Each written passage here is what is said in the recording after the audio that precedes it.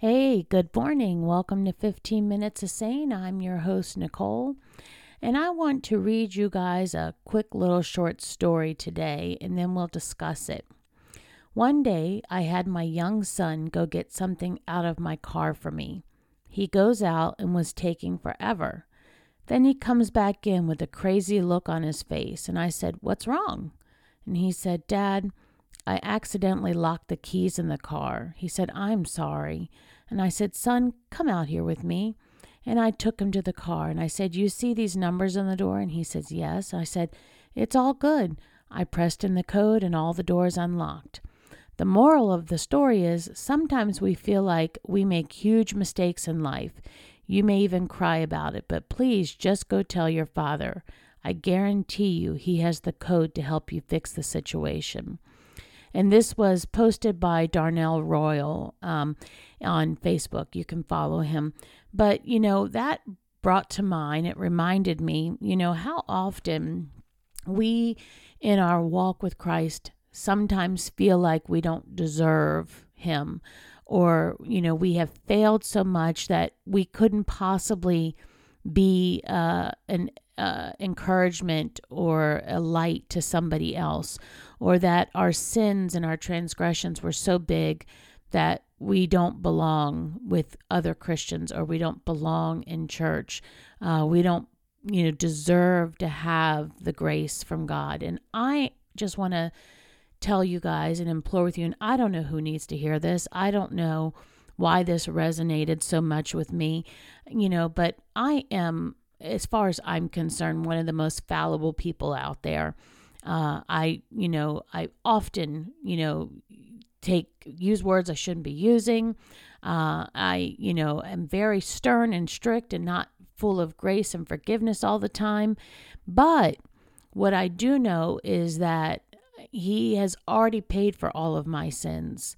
And if I just go to him and I, am grateful and I express that gratitude and I apologize for all of my sins, and it's not paying lip service. It's not like, "I'm sorry I ate the last ice cream," and then you continue to do it. Are you really sorry? I'm talking about, things that shape your character, things that shape your moral compass. And, when you are truly sorry and regretful for these things and you go to the Father, and this is an analogy, but you can even go to your parents. You should be able to go to your parents, I should really say. They are going to love you anyway. He is going to love you anyway. He has already paid the price for your sin. He already knew it was going to happen. Your parents, they know you. I'm telling you, my mother knew everything I did before I even actually probably did it. I remember, when my husband and I were dating, and I said to him, "Where do your parents think you're sleeping when you are over here?" And he says, "On the sofa." And I says, "Ah, I see. Okay. Well, don't lie to my parents, because they will know the truth and that will actually offend them if you lie to them." And it was mostly because I wanted that relationship, that his with theirs, to start off on the right foot. And in particular, my mother. I didn't really have a great relationship with my father mostly my entire life. So it wasn't, as important to me that their relationship start off on the right foot, but it was important to me that his and my mother's relationship started on the right foot, because I knew she was wicked smart, mostly because she's been there. She's done that. So when I think I've pulled one over on her, I have gotten nowhere with that. She has seen it. She's done it. She's predicted it, the whole, kit and caboodle. And so he chuckled and he realized, what I was asking of him. But I'm saying the same thing to all of us, everybody, every listener out there.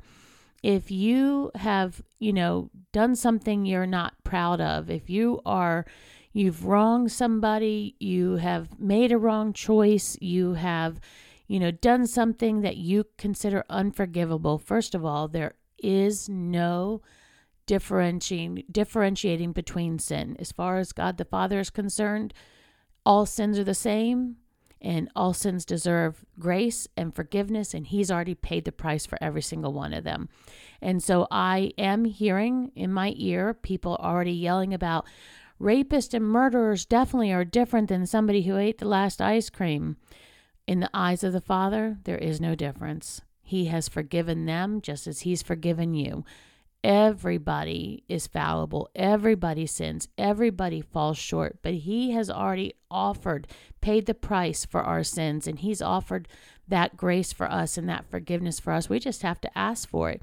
And so, that story, he's telling you, go ask for it. Go tell your parents. Go tell the Father.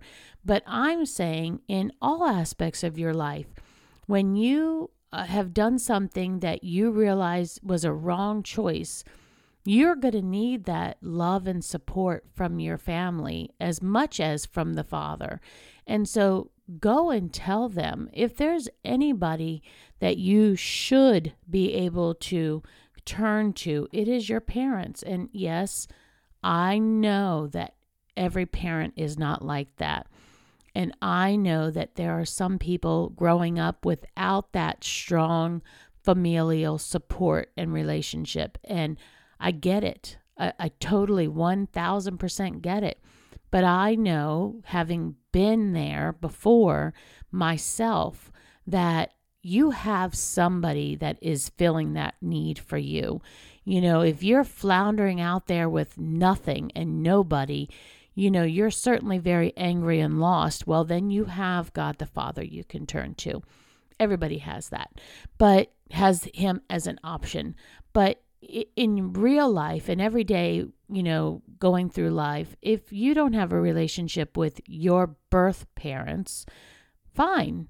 But you have somebody that is mentoring and playing that role for you. And when my daughter was younger and growing up, I used to let anybody who wanted to mentor her and encourage her and, even, school her a little bit. Anybody who had her best interest in mind and they wanted to say something to her, they had my blessing to do it because, kids don't always listen to their parents. And if she wasn't hearing it from me, even though I was saying the words, but she heard it from her aunt and uncle, or she heard it from, her mom number 2 or mom number 3. And by the way, I never took offense. I can't tell you how many quote unquote moms she had. Every woman that was a mother that, took an interest in her life, she called them mom. Their kids called them mom.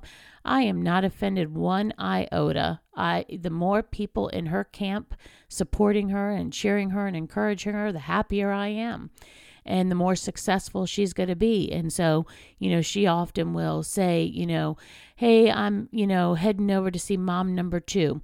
And that doesn't mean she's second best. It just means she's the next one to come along. And then mom number 3. And these are people who have invested in her and she can turn to in her hour of need when she feels like, all hope is lost and she's, at the bottom of the bottom of the bottom and sunk lower than she ever thought she could sunk. She has got somebody she can turn to. You have got somebody you can turn to. And, as I have often told, my daughter's friends, because she used to bring these kids home, and if they didn't have that relationship where they could have a open and frank and honest conversation with their own parents. If your kids were in my house, you were told beforehand, I'm going to treat your kids just like I treat mine. So if they have a question, I'm going to answer it. If you don't want me to answer it, then you better keep them home, because I'm not going to turn any child away who has a question that I have the answer to. And if you and I don't have the same beliefs, number 1, I will find out where you stand and I will reiterate your perspective. But B, number 2, if I don't agree with your perspective, then your children will not be in my house anyway. I want to be free to mentor and love on these kids as they need. And so she would often bring home kids who had questions and didn't have anybody to turn to.